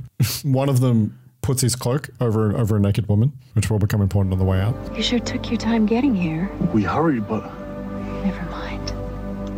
You've grown. And Kara? no one's seen her since Kadar captured us. We gotta get you out of here. It's crazy that she recognizes them, other than the fact that they're twins and what's the chances. But like, Yeah. they do not look the way they did when she last saw Well, them. she would know them because she saw them fighting, remember? Oh, yes. Yeah. Yeah. Fair. They want to free her, but she tells them not to. Instead, they should retrieve the belly stone. This is the first time it's been called that. We're like 40 minutes into this movie. Because it's not like she takes it out of her belly when she gives it to the other guy. No. The ruby. Greyshaft hid it at Lime Tree, the Forbidden Lands. Greyshaft. It gets me every time. Sorry. You are a child. So. I know. She asks them about what they remember about Lime Tree from the stories she told them as they were children, and they recite that's where the Ragniks hid their gold. It's guarded by an enormous dragon called the Gravemaker, and no one can defeat it without the sacred weapons. They knew that. Yeah. During all of this, one of the women in the harem has woken up and snuck off, which again is also But she important. only heard the beginning. Yes. She didn't hear the whole story. She didn't hear the whole story. They have to go to the tomb of the ancient king where they will find the weapons. And she is staying, meaning Canary, so that Kedar doesn't know what they are up to. And then as they are leaving, Gore goes to take the cloak back off the woman, but the naked woman from earlier wakes up.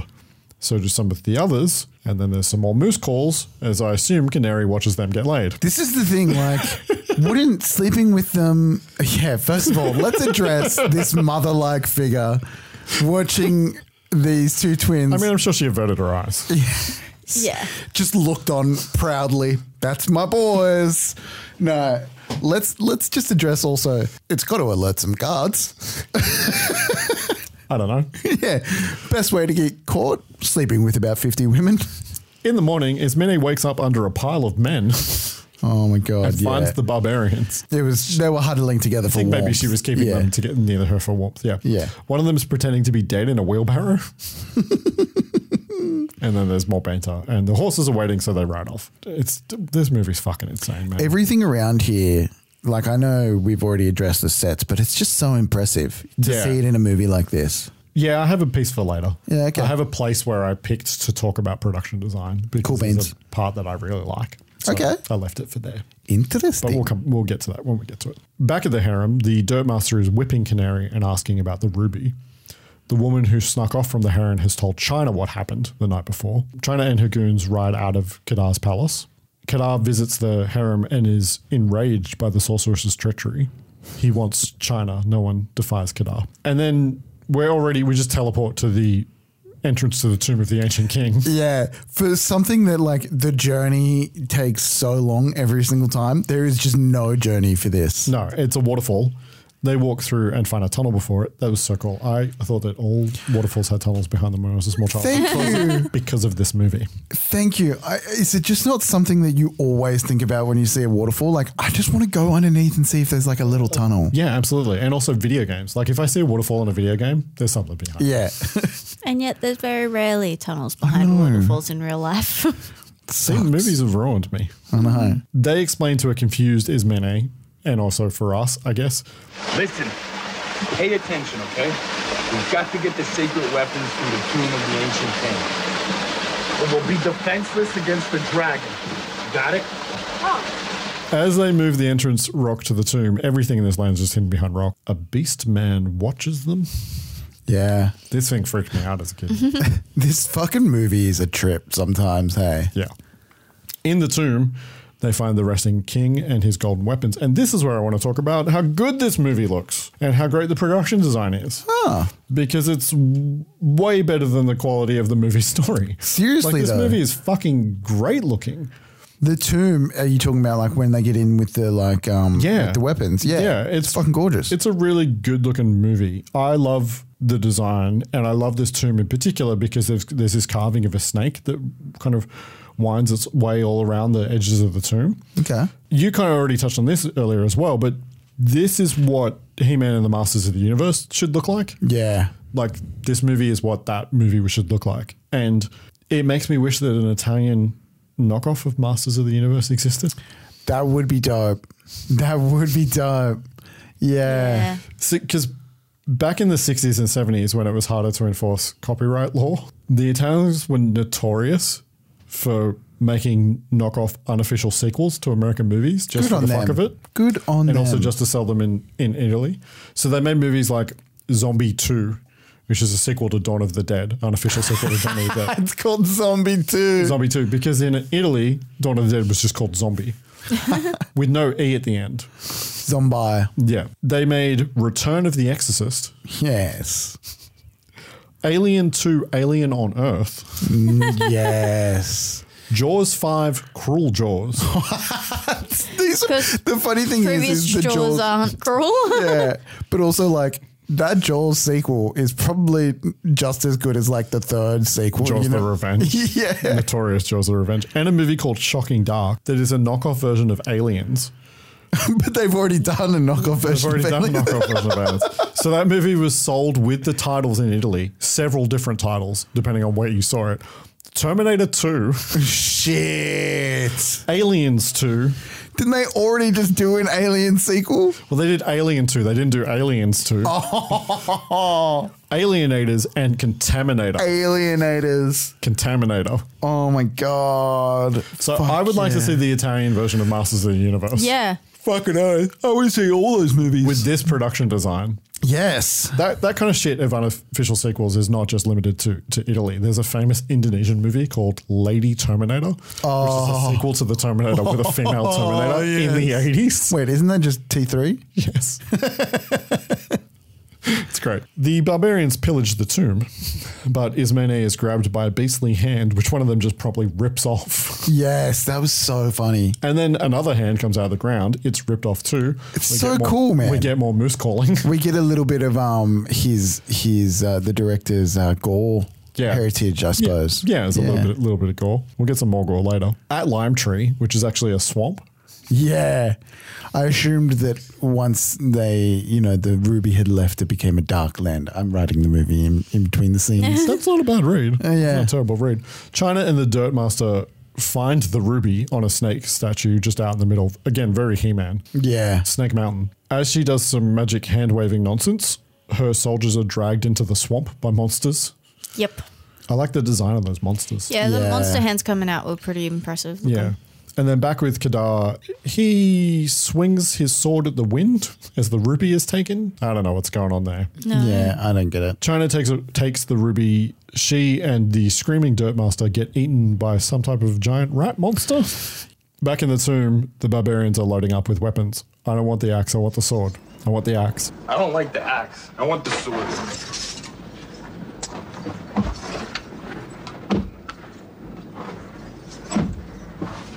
I want the axe. Good. I like the sword better. Oh, their business is great. Yeah, Good. it's Good, I like the sword better. This is them shining again. Again, let's just it's very cute twin dynamic. They definitely came up with that. Oh, yeah. It's absolutely them just making up business. I missed it before, but was there a shot when the people come out of the swamp that was in reverse? The splashes looked weird. I didn't notice. Okay. That's all right. Could have been. I mean, I wouldn't put it past. Because I was just wondering why they do that instead of doing it. Why they would do it? Because if the monsters can't see. Oh, right. So often with prosthetics, monsters can't actually see what the fuck they're doing. So if the shot was in reverse, and I'm not saying it was, maybe they started grabbing them and then they let go and go back into the water because that's easier than them trying to pop up and grab something. That they and can't like see. hit cues as well. Yeah, they probably couldn't hear under there. Yep. Okay, cool. The wolf beast thing comes to the door. As many. I thought it was a minotaur. It's really not. Because it's like a guarding and a maze kind of thing. No, it's just a weird creature. Some sort of werewolf monster. As many hits it with an arrow, it jumps into the tomb and just gets its head cut off straight away. And then they start fucking around with the head. But like also, this was real. Like they just gave her PTSD. You know what I mean? Like they've literally just got a decapitated head and they're just like putting it in her face so inconsiderately. This movie's fucking insane. I know. She handles all of this drama quite well. She takes it on what's that saying? Takes it on the chin. Chin? Is it? It's not a good pod for me. Takes it on the ample pecs. Takes it on the. Oh my god! Maybe it is chin. Fuck me, guys. Anyway, she's great. This is a bad podcast. I know. We're fucking all over the place. Oh, I am. Jesus Christ. At Lime Tree, the barbarians and Ismay arrive and fight the swamp monsters.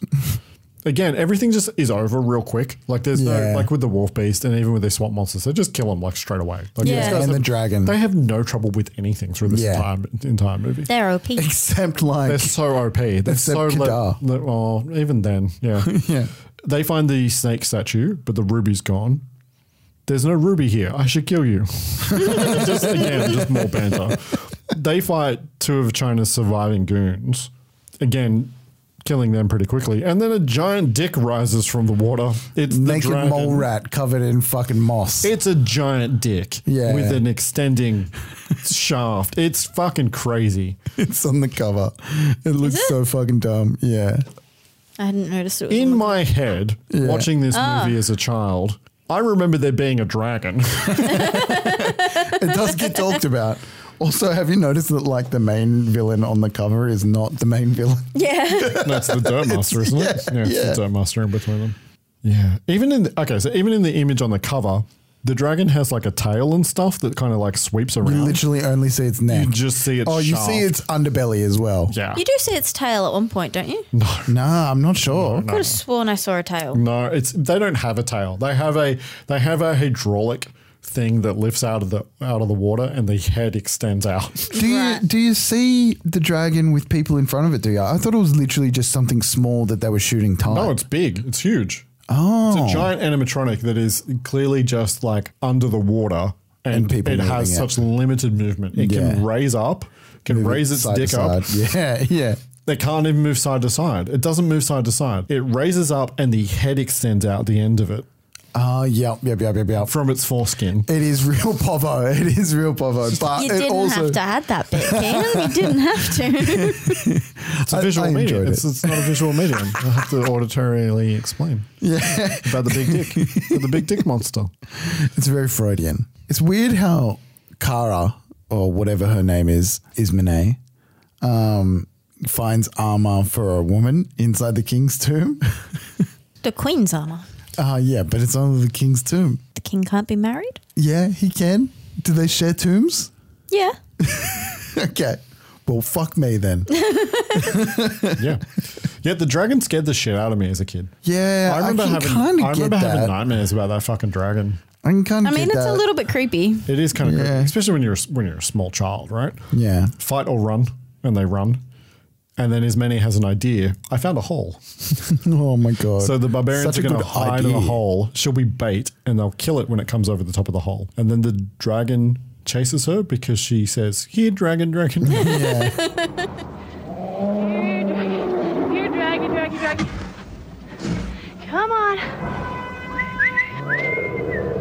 They stab upwards into its gut, and its guts and black-green blood pour out all over them. Oh, Jesus gross. Christ. It's so much fun. I love how they're just like it's Sapping just, upwards. Yeah, the choreography in this movie is just non-existent with the fights. You know what I mean? It's just like you have to do this, just flail around until that happens. But with this, they're literally just going like just poking up haphazardly, stabbing up. Yeah, there's no like realism to this at all. It's just like you're killing the underbelly. Go for it. Yeah, they crawl inside the dragon That's into its right. stomach and find China dead but fucking intact. Yeah. Just laying inside the dragon. They never have to deal with China. Holding the ruby. See, the thing is that obviously, okay, cool, so they found it, but they don't know that the dragon ate China. No. Yeah. So why did they climb into the dragon? Because they're I assumed barbarians. that they couldn't get out of the hole. Yeah, it's the only way that's out. How did they get out of the dragon? Also, the insides of dragons are just hollow. Yeah, you can just walk around in there. It's like they're inside a snake. There is like a ribs and a backbone and stuff. It's pretty fun. Yeah. The lighting's fun. They do that kind of fun colored lighting in this sequence. It's a good time. It really is so silly. My God. Kadar finally leaves his palace, even though he knows that China ran off and like he delays leaving. I guess he had to pack. And is traveling to, he arrives at Lime Tree via a different cave entrance. Yeah. How many fucking cave entrances are there to this place? The barbarians do another bit where they fuck around. Who has the ruby? If you got the ruby, and then is No. You didn't say the barbarians leave and then Kadar comes. They haven't left yet. They haven't left yet? No, they're back at the waterfall, right? They're on their way out. And then Kadar arrives at a different tunnel entrance. That's right. That apparently also leads In to my Lime Tree. mind, I totally forgot that the king's tomb was connected to... Is it? The geography. So I thought they were going to the King's Tomb, right? And then going to Lime Tree. But apparently they're right next to each other, Yeah. and you can go through the same entrance.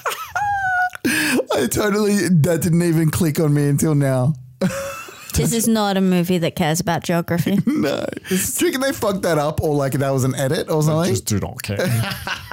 Oh, how funny is it that they fucking leave and then go straight back? Oh my God. Don't even. Fuck, man. That talk about a movie that doesn't know what it's doing. Hey? Yeah, I know. So Ismene has the ruby. She gives it back to them, but then one of them gives it back to her and tells her to take it back to Ibar, and then he calls her Kara. And she says, who? Then he goes, "You're Kara," to her. So is he just giving her the title of Kara? No, he just figured it out. But the movie doesn't. How did he figure it out? He's not an intelligent man. Yeah. But it's not like you think you would save that reveal for the end of the movie. It's also like not high in the mix. You know what I mean? It's kind of low in the mix. It's hard to hear, but he calls her Kara. And then, so they're blowing that reveal when it could work much better later. I thought that he was like being almost like metaphorical kind of thing. Bestowing her the title like of you're Kara, part of our family, you're Kara, because Kara was one of them kind of thing. Yeah. Was how I kind of read it when she said who, because it was like, because she doesn't get that reference, mate, was how I read that. I thought that she was taken with the twins and she didn't know she was Kara. But apparently she does because she's like, hey, we'll get to that, but I figured there was going to be a reveal that she really was Kara, but I thought she really didn't know that she was Kara. Yeah, same. This movie doesn't know what it's doing. I also, not going to lie. It's barely functional. Like, let's be honest. This movie is barely functional 100%. As a movie. It skates on being a good time because it looks great and because the Barbarian brothers are fucking hilarious. And as long as you don't think about it too hard because you're doing a podcast, you'll have a great time. I literally, not going to lie, until I understood later in the movie that Kara had disappeared, the whole business with Esmene and Kara, I just thought it was two names that she had, and I didn't realize that they didn't know where Kara was or who she was, you know? They exit the waterfall and wash off. Yeah. They wash the guts off. Well, they did. Well, one does. Some time. No, they both do it. Do they? Yeah. Oh. You just can't tell them apart, Brody. Yeah, true. It's funny because they didn't have that much goop on them when they were inside. Inside the tunnel. But then when they get out, they put more goop on them so that they can wash it off. Yeah. They've got something to do. Yeah. Also, I kept thinking how that would have been so refreshing for those two actors because they have oil on them 100% of this movie. Yeah. But they're probably used to that. Yeah. Ismene leaves and they say good luck to her. Do you think we can trust her? Of course we can. She's Kara. And then we get this strange piece of conversation between the two of them that explains why they're going this way to get behind Kadar. But we don't know which way that they're going because, as we've already talked about, we have no understanding of any relationship or any geography. Yeah. Kadar reaches Lime Tree and he's late. Yep. It's all over. Yeah. It's all over. He missed it. Canary is with him and she tells him to give up. And then this is intercut with Ismene checking out the ruby as she's in a forest. And then Kadar begins to monologue. Is that is that meant to be her questioning, oh, do I run away with it or do I go back to the tribe? Who the fuck knows? Because it serves there's a lot of things that serve no purpose. It serves a purpose. It could serve multiple purposes. Yeah. Because it's not clear why she stopped to look at the ruby. Yeah. I read it as, because I wasn't sure I didn't think that she knew she was Kara. I thought she was remembering the ruby. No, actually, I just thought she was going so what is this thing that we've been going on this big adventure for? Let me have a look at it. Is it going to do anything? I thought she was sort of. But maybe that's when she does figure out she's Kara. Maybe looking at the ruby sparks a memory and puts her back. I mean, our version of this movie has more context. It's true. Yeah. Kadar's talking shit about how he's going to kill the barbarians and Canary screams or calls for them. The world shakes at her call and then the barbarians hear her and change the direction they were going. She's the magical singer called Canary. That. Yeah, I get that. But they changed direction from the direction we didn't know they were going to a different direction we don't know they're going. Yeah. And then Kadar's still fucking talking. Canary says a bunch of bullshit about eagles and serpents, which we'll cut in here. You'll never get your hands on the ruby. Only the eyes of an eagle can gaze on the ruby.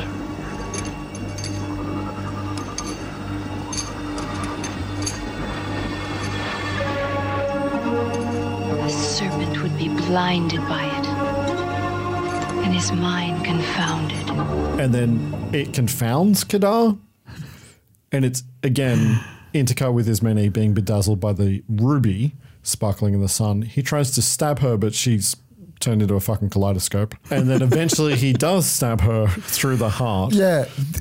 And the ruby stops me. sparkling. As a kid, her death really upset me. Oh, Kian. Baby Kian. Yeah, I was really upset that they killed off Canary in this movie. She was one of those actors that like, she was like an old style actor where they're so glamorous in a movie, you know what I mean? Like they look so like pure and blonde and sparkly, you know what I mean? So as a kid, those characters you're always like, oh, they're so pretty. Yeah, probably. I was expecting her to survive when she turned into a kaleidoscope. That he wouldn't be able to stab her because he can't see her, and like that would she be didn't move. Yeah, that's not. Yeah, it's like she didn't. Why her fault? Why did she turn into a fucking kaleidoscope? Like, what is happening? I think she's magic, kid. Okay, and then anyway, he holds her as she dies, and they're actually quite sweet with each other. But she's like, "I'm free. I'm out of your cage." I mean, they literally have spent a whole lifetime together, so and then I understand that. It's kind of nice. Kadara's sad. Yeah. Ismene reaches the Ragniks. She tells Ibar that she has the ruby, but it turned into stone. Meerkat Man is here. Yeah.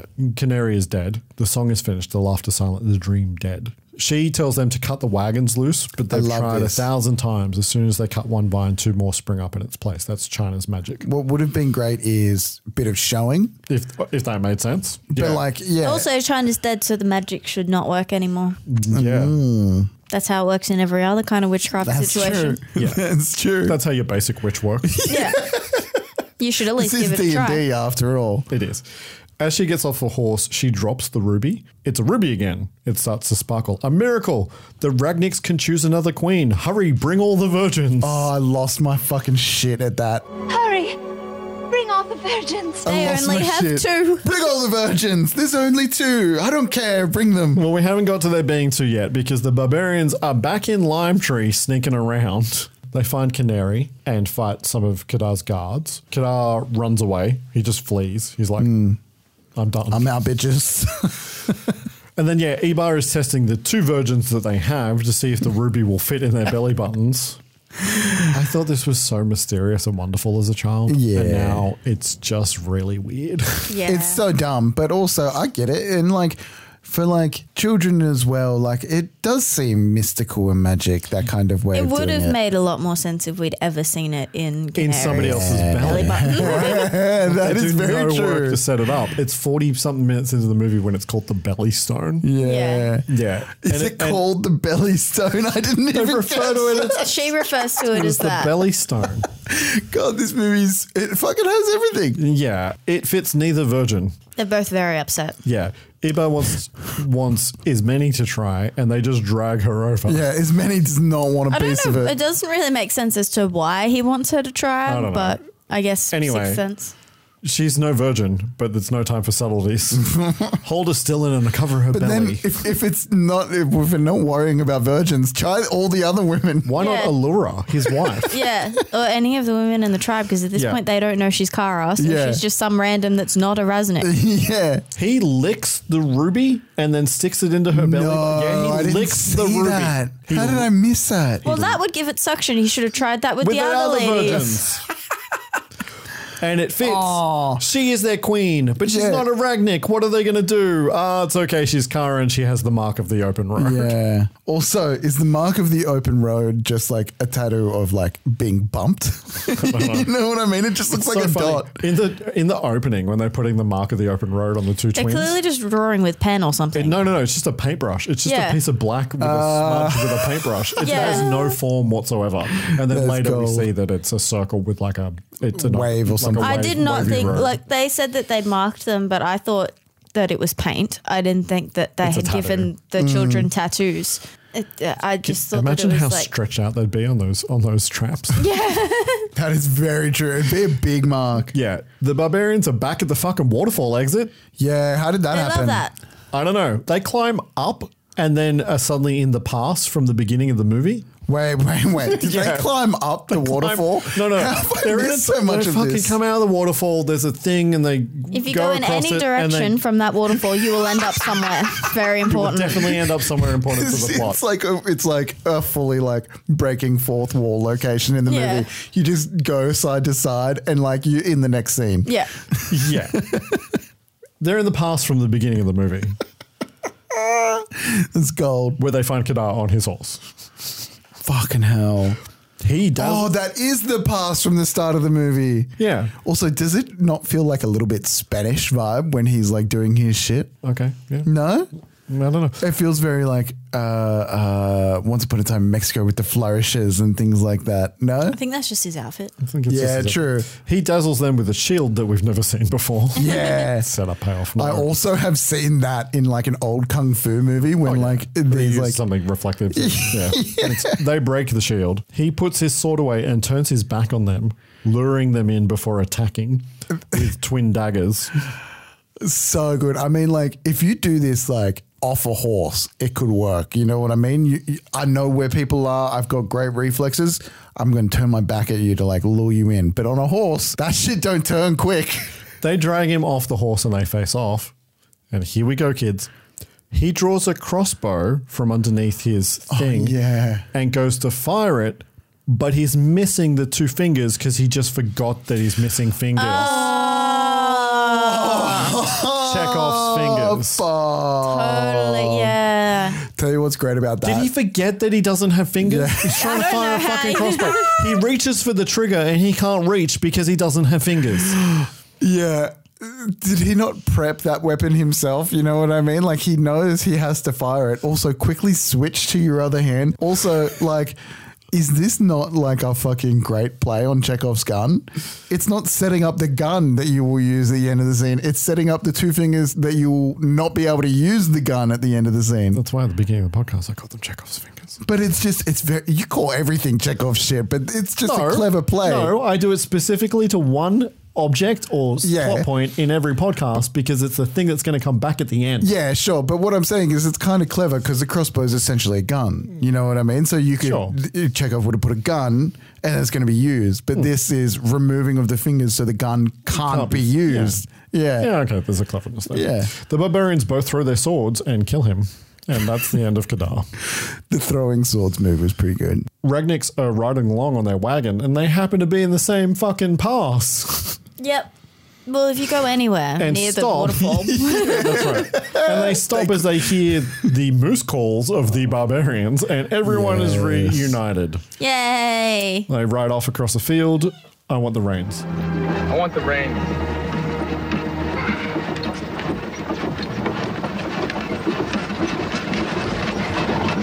I don't like the reins. I don't like the reins. Good. I like the reins better. Freeze frame, roll credits, original song, Ruby Doll. And that is the Barbarians. What a fucking picture. What a movie. Yep. Fuck. That was a movie. That was, in fact, 86 minutes of moving images. It was a tight movie. It could have things cut out of it, but it didn't feel like it I don't think there's to. anything you could cut out of it. I think there's a lot more things you could put in it so that it makes fucking sense. Yeah, true. You could but what I mean is like you could cut down on like the opening montage, the horse chase. The opening montage. I want more of the opening montage. Yeah, it was great, but it definitely went on for a long time. And the opening chase as well. I would have liked some scenes with the Razniks, with the baby twins. Yeah. Like I would have enjoyed getting to know everybody a bit better. But we didn't have an emotional pull. That's how I feel about any move. I always like the get to know you part the best, even though sometimes it's a nice move to just start in on the action. But I just like getting to know characters. But you're especially right. when the characters are fun. You're right though, because we didn't have any emotional pull to the Barbarians until like the fight, really. And we got to see what they are like. Yeah. Yeah. An appropriate age to have seen the Barbarians. It's not appropriate, but I'll say like this is a great time for like an 8-year-old. You know what I mean? There's boob in it and there's some things that are not really okay, but like a lot of it you can just get past. Like the version I was watching, I couldn't tell there was boob in it really because it just was not very good quality. Yeah, and I don't think boobs are a problem, but I think yeah, true. A lot of the stuff that's slightly boobs are not a problem. Let's champion that. I think a lot of the problematic stuff kind of would pretty easily go over a kid's head watching this movie because there's enough flashy nonsense to distract you that I don't think it's necessarily an issue. So yeah, I'd 5. 5? Ooh, nice. Yeah, I'll go 5. I'll lower it. I was probably 5 or 6 when I saw this movie. Yeah, nice. Yeah. And also, like, even though you said you had nightmares from the dragon, I believe being scared as a kid and seeing things that scare you is a very good thing to happen. I absolutely, positively agree. Yeah. Kids gateway horror. Where the fuck is all the kids gateway horror now? Yeah. Like I think I've said this before actually, but where's like there's like used to be cartoons and stuff that were like horror based. You know what I mean? We don't have them anymore. Yeah. Would you watch this movie again if you're in free will? Yeah. Oh, 100%. 100%. I think again, like a lot of the movies lately, I think this is one that would be fun with a crowd. Yeah. Oh yeah, absolutely. This is one that I would like if people. Not that, like, besides you guys, I can't watch movies with anyone. No one besides my fiance will sit down and watch a movie with me. It's also a good movie that you don't necessarily need to sit and watch properly, like in terms of with a 100%. crowd. Like you could board game night or whatever, like Yeah. have a few drinks and then you're going to stick a movie on. Yeah. This is a good movie to have on in the room with people because even if the people aren't paying attention the whole time, suddenly something funny will happen and then everybody can have a nice conversation about the Barbarians on TV. So I think it's a good time. It's perfect. Yeah, this is also one of those ones that you could like be like, get people together to specifically show you and go, I gotta show you Yeah. this great movie. It's a lot of fun. And it's not very long either, so people tend to like 86 minutes. It's not your whole evening. Yeah, it is. It's fucking dope. Like, it's such a good time. I was concerned. Yeah? I was concerned I'd gone too far. I don't think you went too far. In terms of competence. Yeah, no, like but a we've basic competence of a movie. I mean, right? but we've seen some movies. I mean, for bad this pod. taste is its own thing, right? Yeah, but that's deliberately that way. Yeah, you know what I mean? wondered if I'd gone too far, but I'm glad that you both enjoyed it. Yeah. A rating for the Barbarians, the way that we rate movies is on a 5-star scale, with 1 being I hated this movie, 2 being I didn't like this movie, 2.5 being I liked parts of this movie, it was fine, 3 being I liked this movie, 4 being I love this movie, and 5 being this is one of my favorite movies of all time. 4. I love this movie. It was a fucking great time. Yeah. Very good for you. It's a hard one, right? Yeah, because it's like, I don't know whether I would say I love parts of this, like that I love parts of this movie, but I feel like a 3 is too low. But I don't know if I think a 3 is apt. Do I love any of it? The silliness I, think love. you'd love them. I like, Yeah. yeah. I mean, I'll give it, if 3.25 was a thing, just for the record, that's We're probably not where I'd go. A low I'm 3.5. gonna go a low 3.5. Yeah. Interesting. I was a 3, but talking about it, I think raised it. I'm a 3.5 as well. Yeah. Yeah. It's say what you will about competence, but this just shows that movies aren't always about the craft, aren't always about the art. You know what I mean? It's just about a good time. It shows that movies don't have to be perfect to be awesome. Things don't have to be well made to be enjoyable. Yeah. Right. But there's also craft in things that are not well made, because this movie looks fucking gorgeous. Fucking true, actually. This movie fails in lots of like what traditional categories of what you would call good in filmmaking. Yeah. Right? But it also excels in certain places as well. It looks fucking great. It's a really good looking movie. It's very well designed. It's competently shot. There are aspects of the sound that are a little off, but that's because of the nature of the way that they make movies in this era. So yeah, absolutely. It's very interesting the ways in which this movie looks good. You know what I mean? It's not just like, oh, everything looks so sharp and amazing. It's just like the world that it's in still kind of, you know how we've discussed like looking like a set? Mm-hmm. Like that swamp looks like a set. Oh, that's built in a studio, yeah, for sure. But it's still, what are you doing? There's a bug in the room. What do you want from me? You don't have to. I thought you were like, no, stop talking. Oh, there's something flying at my face. If there's no stop talking, I say shut up, Brody. Yeah, true. But yeah, it's something about it where it still looks good enough to be something that you can suspend belief in, you know? Next week. Hey. The way that fuck, it's not my turn. No, you picked this. The way that we pick movies is Brody and Kira alternate taking picks from 3 choices I prepared from the store. This week is Kira's pick. If a movie remains unpicked for 3 times, it's struck out and taken off the list, although I can bring it back at a later date of my choosing. And this week, because you guys only chose new movies for the past few weeks, it means that this is the first time ever that we have had a clean slate of three movies, which means I will be returning a movie to the list. That's very exciting. Oh, if it's Roller Boys. Did she call it? You'll find out. First If it's not Roller Boys, we riot. Okay.